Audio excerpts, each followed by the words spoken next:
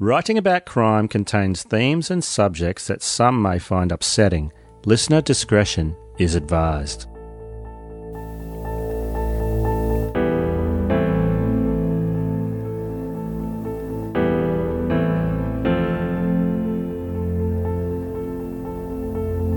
I'm Bonnie Lee, and this is Writing About Crime. In 1978, Lori Douglas received her Bachelor of Arts degree at the University of Winnipeg, and she went on to complete her law degree at the University of Manitoba. And finally, in 1983, she was called to the Manitoba Bar. She becomes a professor at the University of Manitoba Law School and works with students instructing classes on the bar admissions course, among other courses. And later, Lori becomes a partner at the firm Thompson, Dorfman, Sweatman, and specializes in family law, where she meets her soon-to-be husband, Jack King. Lori was in her 40s when she married the handsome lawyer who came to Canada in 1979. He had received a law degree from the London University and was called to the Bar of England and Wales before repeating the exam in Manitoba. And in 1986, he became the vice chairman of the Manitoba Bar Association's family law subsection, and then became chairman in 1987.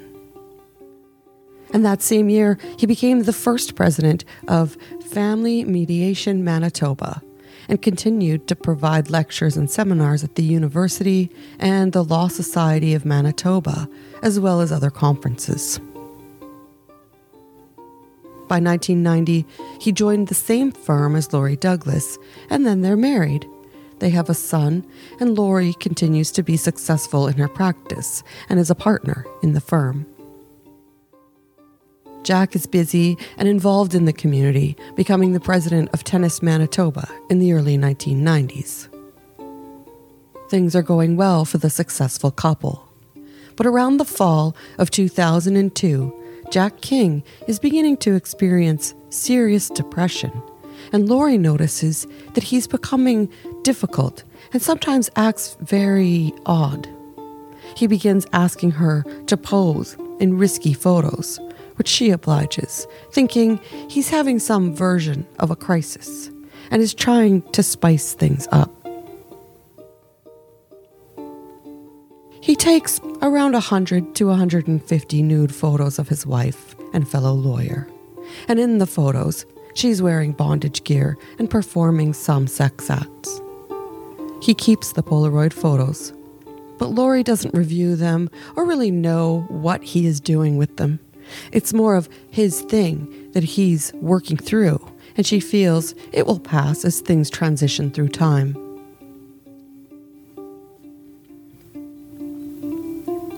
In the fall of 2002, around October, Jack retains a new client named Alexander Chapman, and he was to represent him in his divorce case. Alexander, previously known as Leonard Kowako, has some criminal history. He had previously been convicted of arson, theft, and uttering threats. However, Jack King seems to get along well with his client, and in April, early May of 2003, King invites him to lunch several times.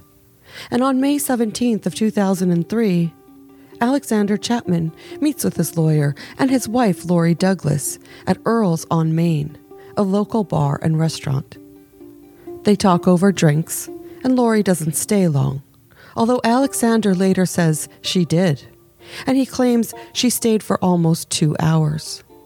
He also claims that she was flirtatious with him, and that later that evening when he got home, his lawyer sent him an email. And in it, he tells his client that his wife is interested in him, and maybe Alexander would be interested in a meeting with her. He sends him some photos of Lori, and recommends that he reviews a profile of her on a website called Dark Cavern, and he suggests that they may want to meet. And he suggests that he wants Alexander Chapman to have sex with his wife. They meet 5 days later, and this time, Alexander Chapman says that Lori Douglas is inappropriately touching him, and he becomes uncomfortable when she invites him to come to their home for a future meeting. Like any story where three people all tell their version, the details don't always align from each person's account. However, there's no doubt that Jack King sent his client, Alexander Chapman, the risque photos of his wife, Lori Douglas. But how much did she know? Or the even bigger question I'm asking, how much do we need to know? Well, you can be the jury on this chapter, so please don't leave me.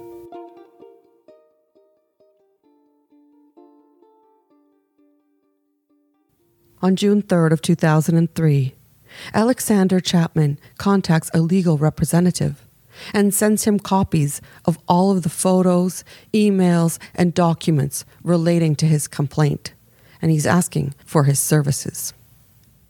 And by June 6th, the law firm that Lori and Jack are partners at are notified of the complaint. And to Lori's horror, all of Alexander's evidence is included in the complaint. Shocked and horrified, Lori confronts Jack for answers about the photos and what transpired between Jack and his client. By the end of 2003, an arrangement was made. Jack King will send a check for $25,000 payable to Alexander Chapman. And in return, he will destroy all of his evidence and agree not to take any further legal action against the couple. Jack is not made to leave the firm, but he is required to seek counseling and to provide documentation from a medical practitioner that confirms he's able to return back to work. Jack King takes 1 year of a medical leave and resigns from the law firm. He begins working at his own law firm when he's well enough to practice again, called Peterson King. And Lori stays with Jack, and her career continues to prosper. In 2003, Lori throws her hat in as an applicant to sit on the bench, and the Chief Justice of the Manitoba Court of Queen's Bench is made aware of the photos that were being put online. And he initially objects to her candidacy because of this, fearing that the photos may become publicly known. The chair of the Judicial Appointment Committee was then informed of the incident in 2004, when Lori Douglas's application to be a judge was once again under consideration. And ultimately, the full committee was consulted, and no one believes that the scandal should prevent Lori from being appointed. That May 19th of 2009, Lori is told she will be appointed, and she writes in her gardening diary that she is on instant cloud nine. On May 20th, 2009, Lori Douglas is appointed as Associate Chief Justice of the Court of Queen's Bench Family Division. She's appointed by Prime Minister Stephen Harper, and around that time, she also becomes a member of the Canadian Judicial Council, or the CJC. In 2010, between July 13th and 15th, Alexander Chapman, a computer programmer working for the large insurance outfit Great-West Life, files a complaint with the Canadian Judicial Council and the Law Society of Manitoba. He's alleging sexual harassment and discrimination by the Honourable Lori Douglas and her husband Jack King.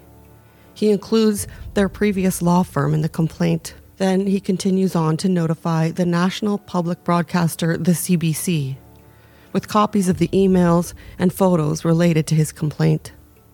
He says he retained Jack King to handle his divorce, who later showed him sexually explicit photos of his naked wife in various forms of bondage, with sex toys and performing oral sex. He claims he was then directed by Jack to a website where white women search for black partners. Newspapers and other media run with the story when Alexander Chapman goes public with his accusations. And Judge Lori Douglas is regularly seen on the cover of newspapers, smiling in her judicial robe with lurid comments for headlines. The CBC presents the saucy story under the guise of public interest, and the public devours it. The international media companies run the story, and her private life becomes world news. In the meantime, Alexander Chapman tries to have his $25,000 returned to Jack King, but it's promptly sent back. On September 21st of 2010, Alexander Chapman files his personal lawsuit against Jack King and Lori Douglas, and he includes the law firm that employed them. He is seeking $67 million in damages, and he discloses in his claim that Lori Douglas and Jack King sexually lured him while he was vulnerable and trying to obtain a divorce. He tells the Winnipeg Free Press that he carried a heavy burden for the past 7 years, and he's asking for a $10 million settlement to resettle the case again. He says Jack King groomed and harassed him to have sex with his wife, who was a lawyer at the same law firm. He expresses anger at being presented as an extortionist and appears in the periodical with tears streaming down his face. Alexander makes grandiose claims that he felt Jack King was torturing him mentally and that he was left in a state of confusion and he felt that they were ganging up on him. He's so indignant that he says even under hypnosis, his body could never fulfill the requests that they were pressuring him to perform, although he does agree that Lori had never directly addressed him about the sexual suggestions, but that he was disgusted by the graphic photos that Jack King sent him. He said Jack was showing him the photos to encourage him to sleep with his wife. In awkward wording, he tells the media about one meeting with Jack and Lori, where Lori talks with him about his legal troubles and reveals details about her personal life, such as a prospective horse that she was considering purchasing. Alexander defends his behavior of accepting the settlement, saying that he was desperate when he accepted the $25,000 payment and agreed that he would destroy the images that he was in possession of, and then not discuss the incidents publicly. He comments that he had recently been involved in a civil matter with the courts, and he suspected that Lori influenced the hearing because his case was not successful. He makes the broad claim that he will never see justice in the province because Lori is friends with every judge. Later that same day, September 1st of 2010, Lori Douglas steps aside from her position on the bench in light of the public scrutiny. She still claims she had no previous knowledge of the events going on until she compelled her husband to explain in 2003. As far as this being a big bomb in the legal community, it was less than earth-shattering. Alan Feinblatt, the chief executive officer of the Law Society Manitoba, spoke to reporter Mike McIntyre, telling him that the governing body has been aware of the scandal since 2003, saying the legal community in the province is tight-knit, and people were aware of the allegations and the settlement. He says they may not have known all of the details about the financial settlement, but they knew basic elements of the claim. He also tells McIntyre that Lori disclosed the details of her husband's conflict with Alexander Chapman to a committee that was vetting her nomination for the Queen's Bench. He said he didn't know how detailed that would have been because he was unclear how much even she knew about the details of the situation at the time. The Law Society of Manitoba decides to investigate the complaint as it relates to Jack King, and a ruling on his conduct is expected within a month. In concert on September 2nd, 2010, Joanna Laporte, the Director of Communications for the Canadian Judicial Council, says the complaint being reviewed by a senior member of the committee is being considered, and it's worth evaluating to the committee for a hearing. It would be one of only 4 times in 40 years, with only one successful this far in removing a judge from office. That fall, Lori takes a week medical leave, expecting she will return to the bench and resume her seat. September 23rd of 2010, Alexander Chapman drops his $7 million lawsuit against Lori and a $50 million suit against the law firm. He's told it lacks adequate evidence. Lori Davis's lawyer tells the media, "We all recognized that the lawsuit was ill-founded." Now it appears Alexander may not only be denied any payout for his legal pursuits, but he may also find himself in considerable trouble for making the claims on a countersuit that Jack King enacted after he broke the terms of the previous arrangement. In fact, Justice John Menzies acknowledged the agreement as a considerable factor in his decision to toss the case. He was satisfied that Jack King provided sufficient evidence that he had settled this issue with Alexander years ago, and the terms included on the agreement to not pursue any further legal action and destroy the photos and communications both seem to have not been met. In the interim between the hearing and this lawsuit against Jack King, Alex Chapman is let go from his position with Great-West Life. By November 4th of 2010, Jack King learns that the province's legal governing body will review his conduct, and he possibly may lose his ability to practice law. 2 senior lawyers and 1 public representative will be looking into his handling of the events regarding Alexander Chapman. Chapman's lawyer tells the media that his client was tricked into signing the confidentiality agreement to stay silent and not pursue legal action against King. Meanwhile, a couple of weeks later, Alexander Chapman has his $10 million lawsuit against Jack King dismissed, leaving the Judicial Council's review of the sexual harassment complaints to be resolved, as well as the Law Society's disciplinary hearing into Jack King's professional misconduct. By December 22nd, the Judicial Council is still running the investigation at a dragging pace. As the end of 2010 runs near, it appears they will be continuing for months and beyond. Alexander says he's yet to be interviewed, and he tells the press that he knows the millions of dollars he's asking for in his civil cases seemed excessive, but he wanted to demonstrate the seriousness of the charges and have attention brought to the case, as though the high-profile defendants and the seriousness of the claims was not enough to get the public noticing.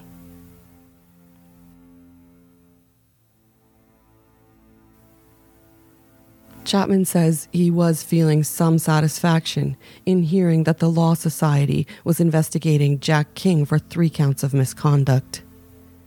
He said he hopes that the committee considers the public interest as they form their decisions. On January 5th, 2011, the Canadian Judicial Council partially cleared Lori when it found that an allegation that she improperly presided over a divorce case was unfounded. It was a significant legal finding, as some were concerned that people from other cases that she sat over would be coming forward to have their rulings reversed. However, the Chief Justice from Alberta, Neil Whitman, deemed the sexual harassment complaint was worthy of a full investigation, highlighting that these were only allegations, but should be looked into. The results could be anything from losing her seat on the bench to simply apologizing and having the complaint resolved. Lori is still off the bench after removing herself that past summer. She was still working in administrative capacities while the inquiry was being settled. In the meantime, Alexander Chapman still complains to the media that he's not been interviewed and is not receiving responses to his calls and emails when he asks about the advancements in the inquiry. And he says it seems they are interested in protecting their own. Joanna Laporte says, as a spokesman for the council, that Alexander Chapman has been contacted numerous times by phone, and they have kept the invite open for him to provide any relevant information regarding his complaint. This appears just to be Alexander using the media to get the panel to keep him more involved. He doesn't have control of what the panel will do or not do, and he's not satisfied to let the process move ahead without having him in it. In March of 2011, the Manitoba Law Society conducted an investigation into Alexander Chapman's accusations against Jack. The focus included 3 specific issues. The first was the allegation of sexual harassment. The second was Jack putting his own interests before the interests of his client. And lastly, the issue of demonstrating integrity as a member of the Law Society. At the hearing, Jack admits to professional misconduct, and he's reprimanded and ordered to pay $13,000 in costs. But he's not disbarred or suspended. Jack King had admitted to sending the photos, arranging the meetings for drinks, and posting his partner's photos online. He comments to the court, "My behavior was disgraceful. And to my wife, I can never apologize enough."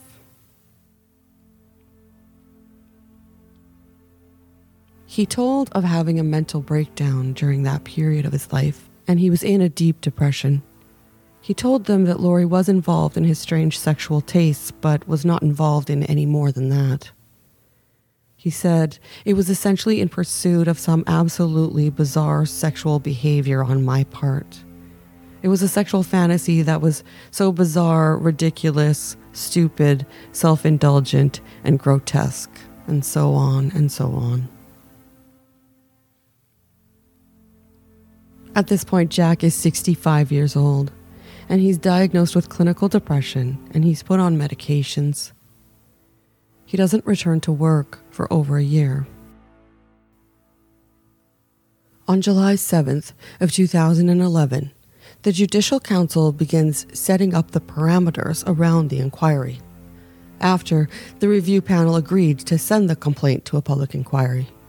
The committee will be composed of members of the council, and the Justice Minister will also be able to appoint participants, but they must have a minimum of 10 years of experience.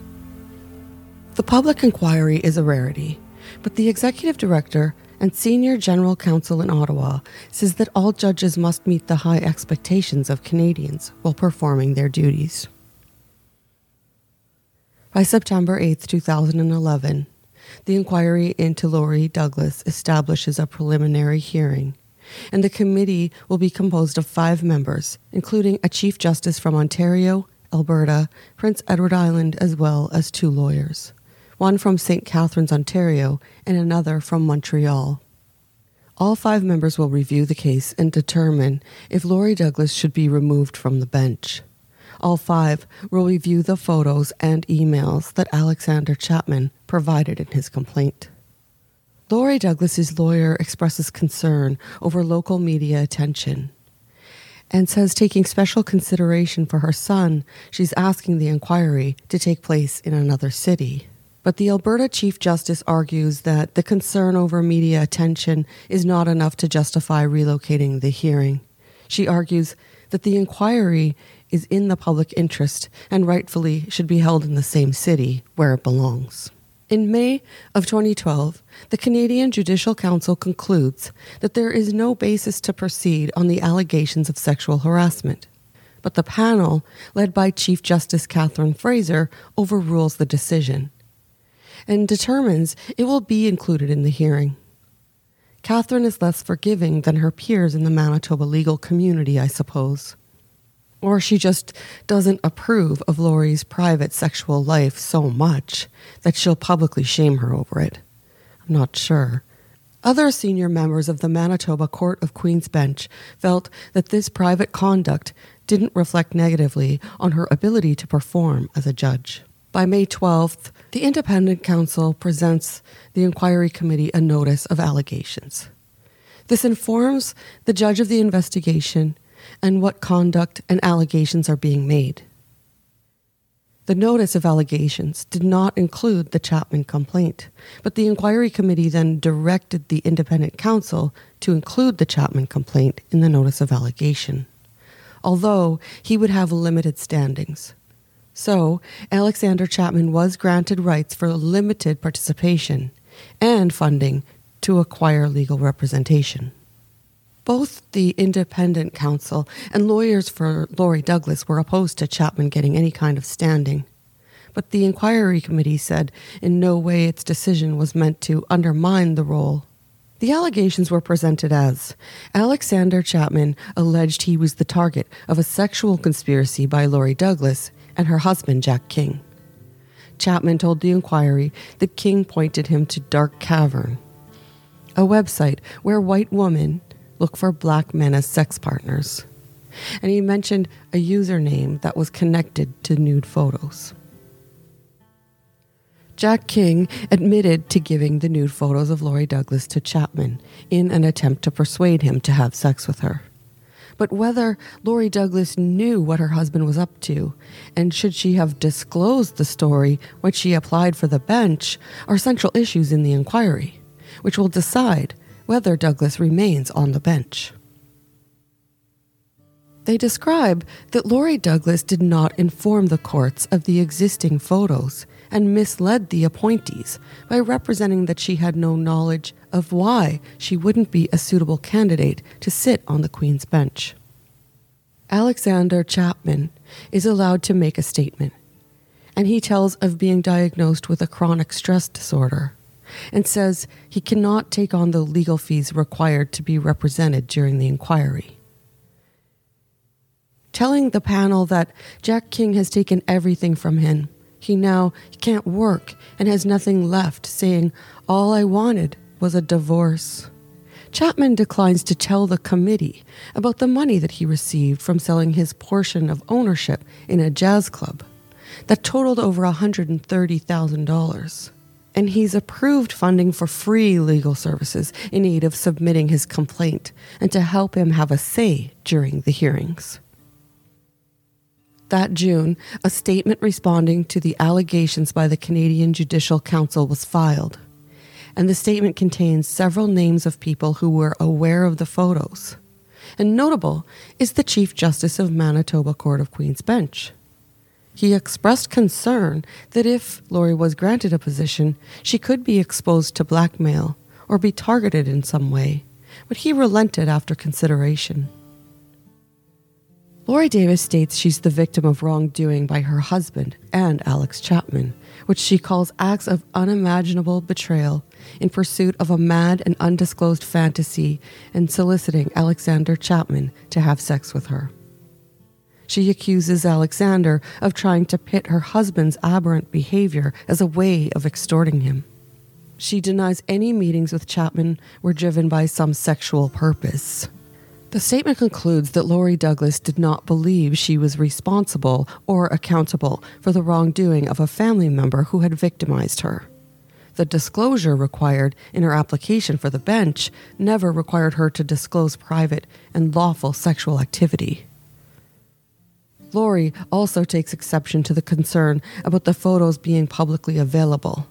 It's Alexander Chapman's wrongdoing that makes the photos available, and she should not be held accountable by the panel for that. On June 26th of 2012, in his opening remarks, the independent counsel for the CJC inquiry said that the hearing will not be a witch hunt or a whitewash, and it will be scrupulously fair. He said the inquiry would be going into parts of Lori's private life that are unprecedented, but that it was necessary considering the gravity of the accusations. He said the facts bring into question if she could indeed remain sitting on the bench. He tells the panel this will come down to a form of credibility contest. By July 6th, it's announced that the CJC will hold a public inquiry into the sex scandal. Through her lawyer, Lori tells the media that she never hid the details of the events from the panel as she was being considered as appointment for the Court of Queen's Bench. She advised that it was an open secret. She also says that the matter at that time was fully settled and the evidence was ordered destroyed. She had no reason to believe that there would be any issue in regards to her public perception as a judge in the community. It was also clear that the senior members of the bench didn't think that her participation in the sex photos was a reason to exclude her from judicial appointment. Opinions vary. On June 16th, Kim Sigurdsson, a commenter in the Winnipeg Free Press, responded to an article where Lori Douglas broke her silence about the case. She said she felt sorry for Lori earlier, thinking she just had a skeleton in her closet, even empathizing, God knows we all have them. But she said now that she's learned that other lawyers, judges, and even the Manitoba Law Society all handled the information discreetly, she now wants her found incompetent and calls for the Law Society to be held accountable. She scolds, "The fact remains that the naked photos of her were on the internet for all to see, so her integrity as a judge has been compromised." And she should have done the right thing and resigned back in 2010. Jack King, meanwhile, had filed for reimbursement of the funds that he provided to Alexander Chapman in their original settlement. The night before the hearing, his lawyer, Bill Gange, gets a phone call warning him that if the suit is not dropped, Lori Douglas's photos will be released onto the internet. Jack King's lawyer refuses. June 22nd, 2 years after Alexander Chapman's decision to renege on his agreement with Jack King backfires, and he's ordered to return the payment of $25,000. As an extra kick, he is required to cover the legal fees that Jack King incurred as a result of his backstep. Chapman didn't appear at the hearing and instructed his lawyer not to appear either. Lori Douglas's photos appeared online again that evening. In July, there were issues with the committee's request that some witnesses be cross-examined. Lori Douglas's lawyer moves for the entire committee to recuse itself because the questioning of witnesses created bias, but the committee declined. Moving forward, the points of consideration are fourfold. 1, that she sexually harassed Mr. Chapman. 2, that she failed to disclose the issue when she was screened for a judicial appointment. And 3, that she didn't fully disclose some facts to the inquiry and changed a 2003 entry in her personal diary in 2010. Lastly, that the photos have undermined confidence in the justice system and her ability to act as a judge. The major point to keep top of mind is what the Judges Act states.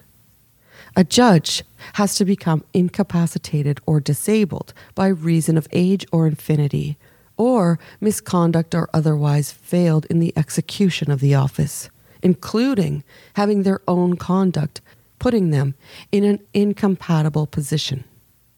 By the 17th of July, the Judicial Council begins hearings and cautions it does not want a spectacle in the crowded federal building. Alexander Chapman is brought in to testify, and he says, speaking of Judge Lori Douglas, "It's almost like she was sexually depraved."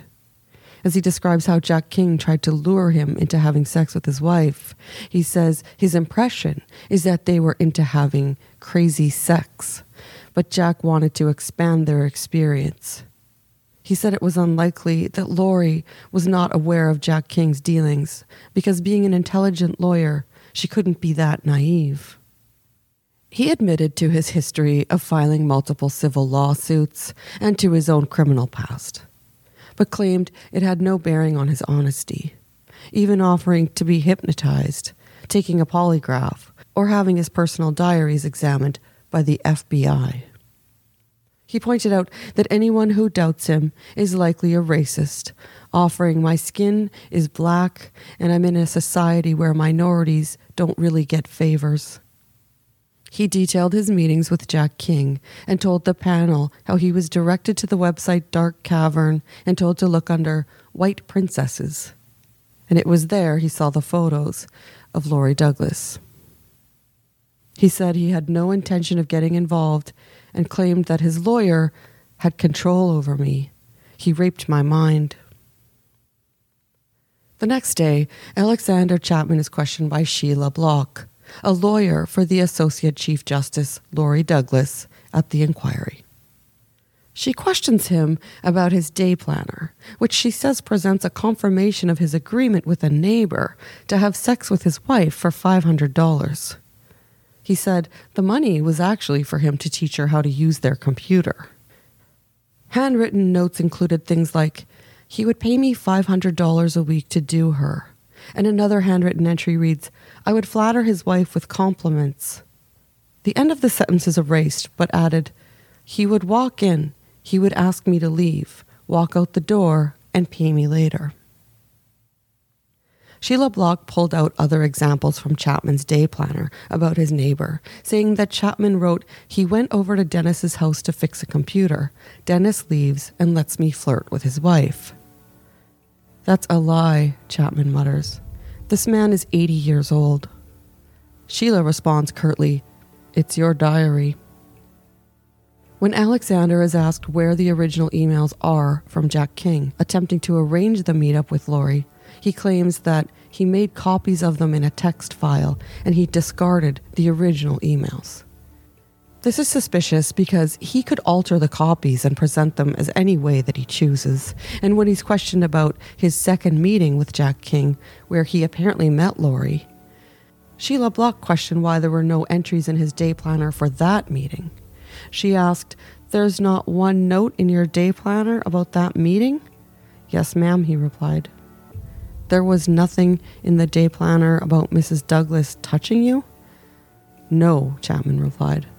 She suggested the reason there was no entry for that meeting with Lori Douglas was because she went to Earl's and then left immediately back to her home and her child in the country. Alexander Chapman's credibility was to be defined, and things didn't go in his favor. At the end of the day, his assertions were not in sync with Lori's accounts of events, so reputation is a big part of determining who's being honest. Some red flags included he was presented with his termination form from his employment at Great West Life, and it referenced that he was let go in part because he falsified his credentials.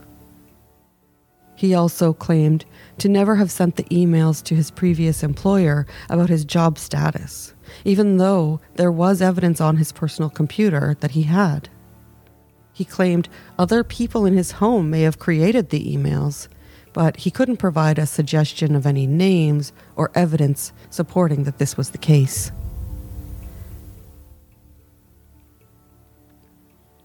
He admitted that he claimed to have a university degree from the University of Concordia on his job resume, and in fact, he did not obtain a degree from that top educational facility. And before Alexander applied for the publicly funded lawyer to represent him at the inquiry, he had submitted a declaration of income saying that he only earned $1,500 and was awarded legal aid. He had failed to disclose that he had received the payment of $135,000 for his portion of ownership in a local jazz bar. When he was questioned about why every entry in the planner that he submitted as evidence of his interactions with Jack King was in a different color ink than any other entries in the diary, he suggested to have the FBI analyze it to see if they believe that the entries were authentic, even though the FBI doesn't examine evidence in Canadian court cases for the exception of extremely rare circumstances, as they are an American bureau.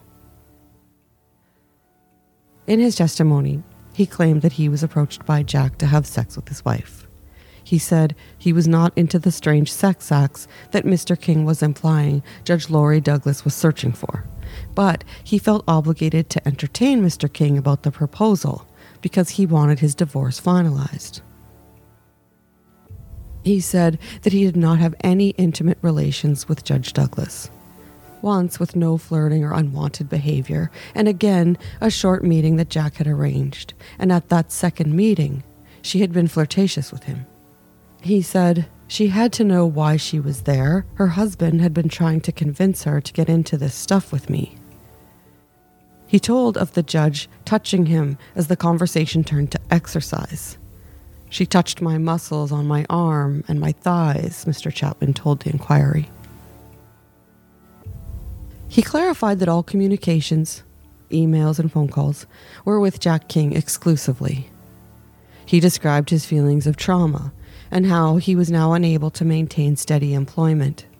And he told the inquiry, "She can't be in any public office. That's not right."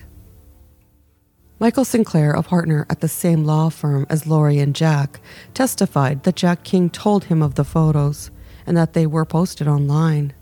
He said he didn't take it seriously because Jack seemed convoluted in his explanations. He tells the panel that he was certain that Lori Douglas didn't know that Jack had posted the photos because she appeared shocked when he brought it up with her. He said he felt the same now as he did then, that it isn't right to blame the victim in this scenario. He told the panel that the firm was supportive of her, and there was never any suggestion that she leave her position there. He also told the panel that he had made a comment to Lori about leaving Jack King, but she said that she wouldn't resolve the marriage because she was concerned about Jack.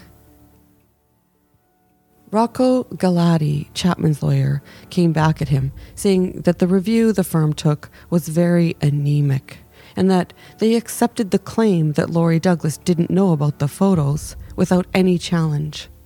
And too easily, they seemed to conclude that she was not involved in sexually harassing Alexander Chapman, saying, "You took her word that she was the victim." By the end of June, Sheila Block, Lori's lawyer, speaks to the panel. She argues that Lori Douglas shouldn't be held to scrutiny and re-victimized, saying, "A wife is not responsible for and is not to be tarred with the brush of her husband's misdeeds," calling the suggestion of removing her from the bench patriarchal. She presents the confirmation that Lori Douglas never discussed any sexual contact with Alexander Chapman, and she didn't ask her husband for a liaison meeting between them. She had no knowledge of her partner posting the images, and finally, she did not flirt with Alexander Chapman. In fact, when she saw him present when meeting with her husband, she left almost immediately. Lawyer Ian Histed, who has been counsel for Alexander Chapman in different civil legal proceedings, was called as a witness. He said he was hired in 2003 to take Jack King to court for harassment, and shortly after garnered a settlement for $25,000. In 2010, his client was unsatisfied with a settlement regarding a malicious prosecution case that he filed against the Winnipeg Police Service. That was when he began discussing revisiting the settlement against Jack King.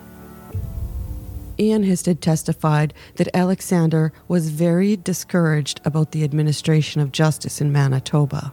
Chapman said the case was heard by a judge who he believed was a friend of Lori Douglas's, so he decided to file lawsuits against Lori and others, while also filing a complaint with the Canadian Judicial Council. Chapman was made more upset when the lawsuits were all dismissed or dropped. It was then that Chapman began discussing going public. He was going to spill the beans, as it were, Mr. Histon said. I obviously discouraged him from doing that. He testified that he tried to help Alexander Chapman understand that his previously agreed settlement included a confidentiality clause, and it was an agreement that settled the harassment suit. He told the panel, he told Alexander, it isn't going to go anywhere. Alexander's claim was that he was still suffering, and he wanted to dissemble that agreement. The attorney told the panel that he encouraged Alexander to destroy all of the emails and all of the photos, saying, I knew if he were to retain copies of it, something like this would happen. Jack King testifies in front of the panel, and he repeats that there was no reason for Lori Douglas to know about his exchanges with Alexander Chapman, and that she didn't have any knowledge of him posting any of the photos online. He appeared pained as he described that he kept the Polaroids in his sock drawer, but she never questioned him about them, so he assumed she didn't even know they were there.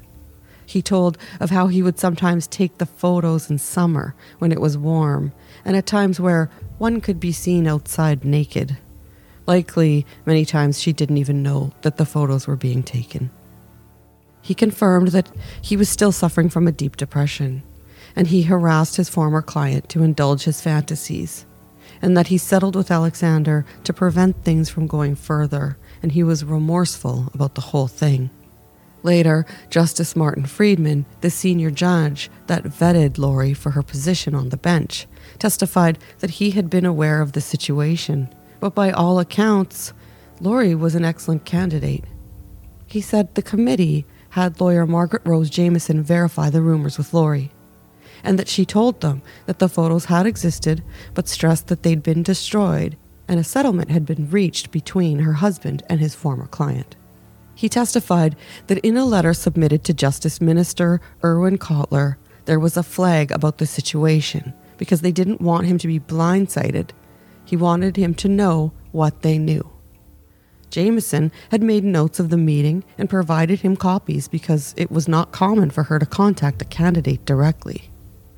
His recollection was firm, although other members of the committee filed witness statements previously, saying they didn't recall a committee discussing the photos or agreeing to follow up. Sheila Block, Lori's lawyer, suggests the inquiry should fold because the proceeding had become, in her words, poisoned. She felt the aggressive questioning by lawyer George McIntosh of Jack King revealed bias. But Chief Justice Catherine Fraser said it was necessary for an advocacy style because of the inconsistencies within Jack's testimony. She said the inquiry would continue as our minds remain open to persuasion. The independent lawyer threatens to resign from the panel as he's concerned as well. He's saying, at the minimum, the way the hearings are being conducted has to stop. He argues that witnesses are there to give information to the panel, but they could be intimidated to speak up to McIntosh or question his harsh style, because he poses questions on behalf of the panel. Several accusations of unfair examination of some witnesses begin to plague the inquiry. The 5-member committee that runs the inquiry has suffered from having such an aggressive lawyer cross-examine people there to give their accounts to the panel, particularly those that are seemingly sympathetic to Lori Douglas. It becomes too much. The lawyer leading the counsel resigns because of the disquiet, halting the hearings and putting the inquiry into limbo. So the search for a new counsel to represent the committee begins. The following September, it's announced that Suzanne Cote, the head of litigation in a Montreal law firm, is appointed as the new independent counsel for the inquiry. On December 5th, the Manitoba Court of Appeal rules that Alexander Chapman breached the confidentiality agreement that he signed in 2003. The court denies Alexander Chapman the attempt to raise any new issues, pointing out that he failed to even attend the original hearing. The appeal judge observed Alexander Chapman was attempting to use the appeal court as a tool for arguing his own case against Jack King, which was thrown out in 2010. Alexander Chapman must repay the $25,000 and the legal expenses incurred by Jack King for the case. The following spring, an application is filed in federal court to have the judicial review against Lori Douglas ended. But by June, Suzanne Cote, the new independent counsel for the panel, suggests to the Winnipeg Free Press's Bruce Owen that she is prepared to subpoena witnesses again, including Jack King and Alexander Chapman, stating, "I'm the new independent counsel, and I think in my role I have to start fresh." She says it's important that she sees the people testify and not just read testimony of their transcripts. The inquiry has a cost of over $4 million at this point. But Cote says that the weight involving a decision from the federal court is what's tying up the inquiry, and that's costing even more money. But for her to recall all of the witnesses as an additional cost, she says, I think is not major. That July, the hearing is put on hold, possibly indefinitely by the federal courts.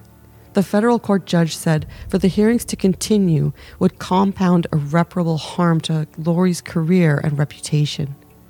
It's a victory for Lori Douglas, who disagreed with the panel allowing such clearly biased cross-examination of her husband and the fact that her lawyer was not allowed to cross-examine her accuser, Alexander Chapman. On August 20th of 2013, Chief Justice Glenn Joyal of the Manitoba Court of Queen's Bench has filed a complaint with the Canadian Judicial Council over expense claims that Lori Douglas filed, even though her expenses had been pre-approved. His complaint outlines that $6,400 in expenses submitted after he relieved her of her duties is awaiting the outcome of her hearing. The expenses were for medically prescribed therapy and some airfare to pay for her to see counsel in regards to the hearings. Lori had proper documentation supporting the claims for payment and had pre-approval before she sent in the claims. In regards to the claims, the Chief Justice Glenn Joyal says, "The concerns raised in the case relate to the use of public funds, about which no Chief Justice can or should be indifferent." Among the stalled inquiry that April, Jack King passes away.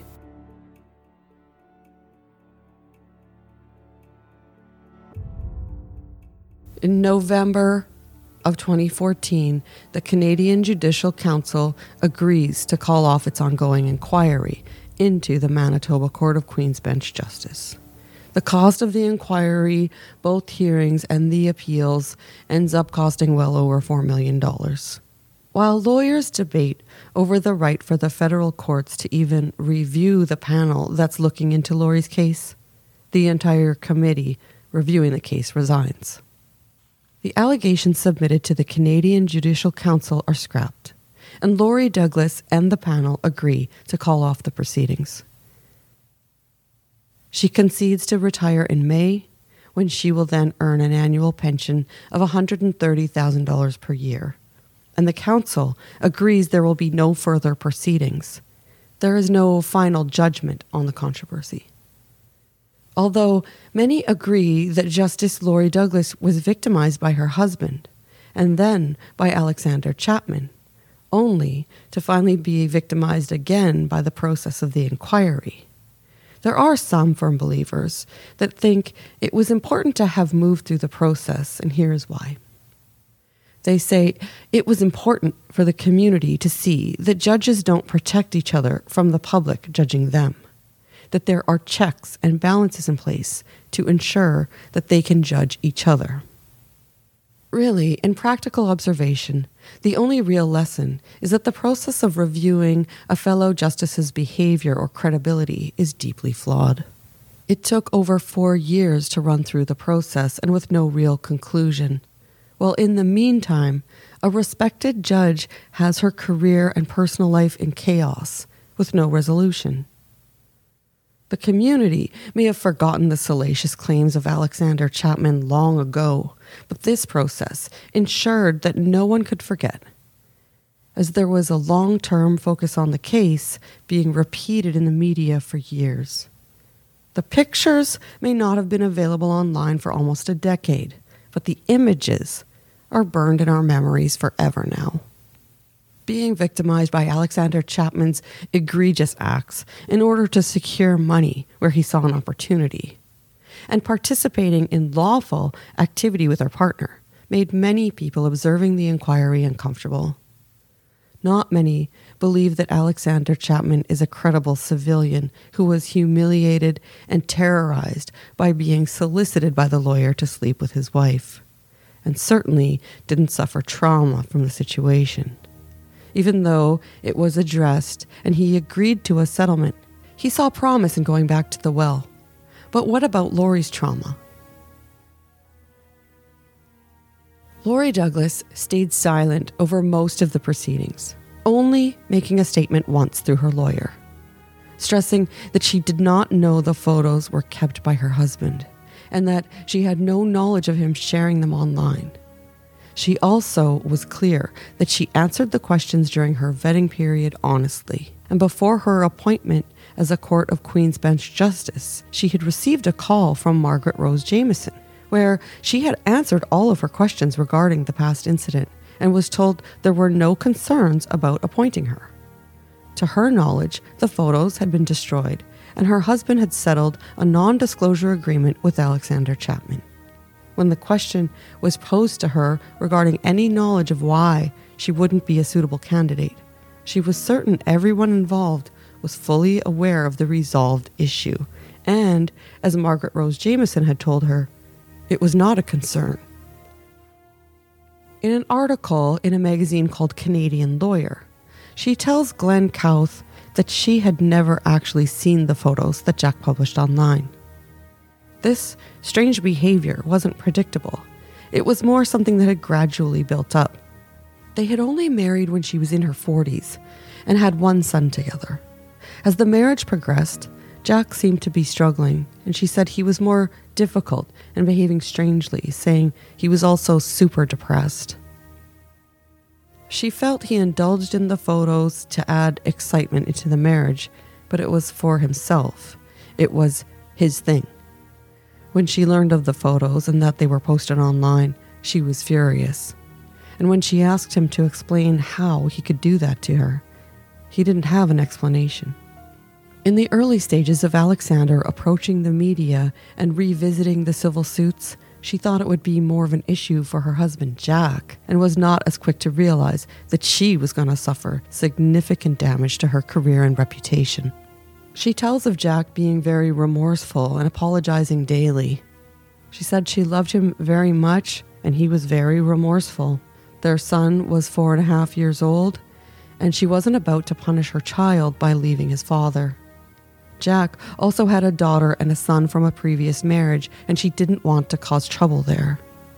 So she forgave him, saying it was in her benefit to do so, and that she didn't want to be poisoned with anger. When asked about what it was like having the lawyer who initially served as independent counsel for the CJC proceedings and his staff seeing all of the photos, she replied, "It hurt like agony when I had to be interviewed by people who had looked at them." During the time that Jack King posted the photos online, life was very different. Social media was still in its infancy, and now this would be a completely different beast. It would be considered naive for Lori Douglas to ever believe that this story wouldn't be blasted on everyone's timeline everywhere. The CJC was just too far behind the development of online bullying and posting without people's permissions. Instead of seeing Lori Douglas as a judge that was not setting the right example for those on the bench, they should have been protecting her from cyber harassment and victimization. Two things seem to be real points of contention for Lori. Firstly, that they didn't allow her to make her own statement during the council hearings, which lasted years, and meant she had to sit back silently, allowing everyone else to remark on her very private and personal life, as well as question her suitability in her own professional career. And secondly, it was painful that the Judicial Council retained the photos for so long, claiming they took their sweet time about returning them. I'll leave you with the National Post's conservative columnist Barbara Kay's quote. "If pictures of you naked end up on the internet, it's quite difficult for you to say you have the credibility to be a judge." I think a woman who wants to be photographed in transgressive sexual mode is giving tact permission for her transgressions to be shared with others. And in old-fashioned parlance, she is guilty as sin.